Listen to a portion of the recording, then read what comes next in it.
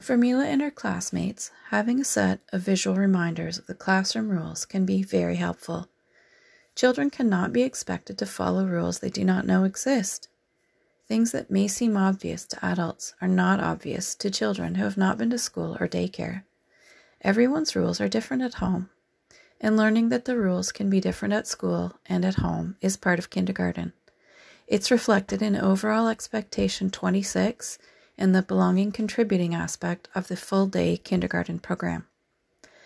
Many classrooms have a simple set of rules such as walking feet, quiet voices, gentle hands. However, there are so many unwritten rules that children end up being reprimanded or redirected for things of which they were unaware. Therefore, my rules include a poster for carpet time, ready to learn, eyes on the speaker, stay in my space, mouth quiet, hands to myself, and raise my hand.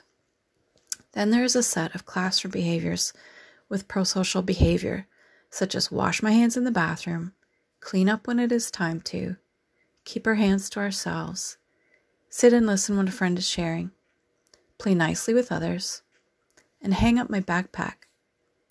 Many of these things the educators will have to model and repeat for a while during the first weeks of school. There are a lot of other things you could include on here, but these ones felt important. The classroom schedule is simple and flexible. We all like to know what's going to happen next, and this gives the children the ability to see for themselves even before they can read. First, we have arrival and class meeting, followed by centers. This part has several choices depicted by drawings. Snack and recess follow. Then we do centers again, followed by lunch and recess. Then we have gym and take the bus home.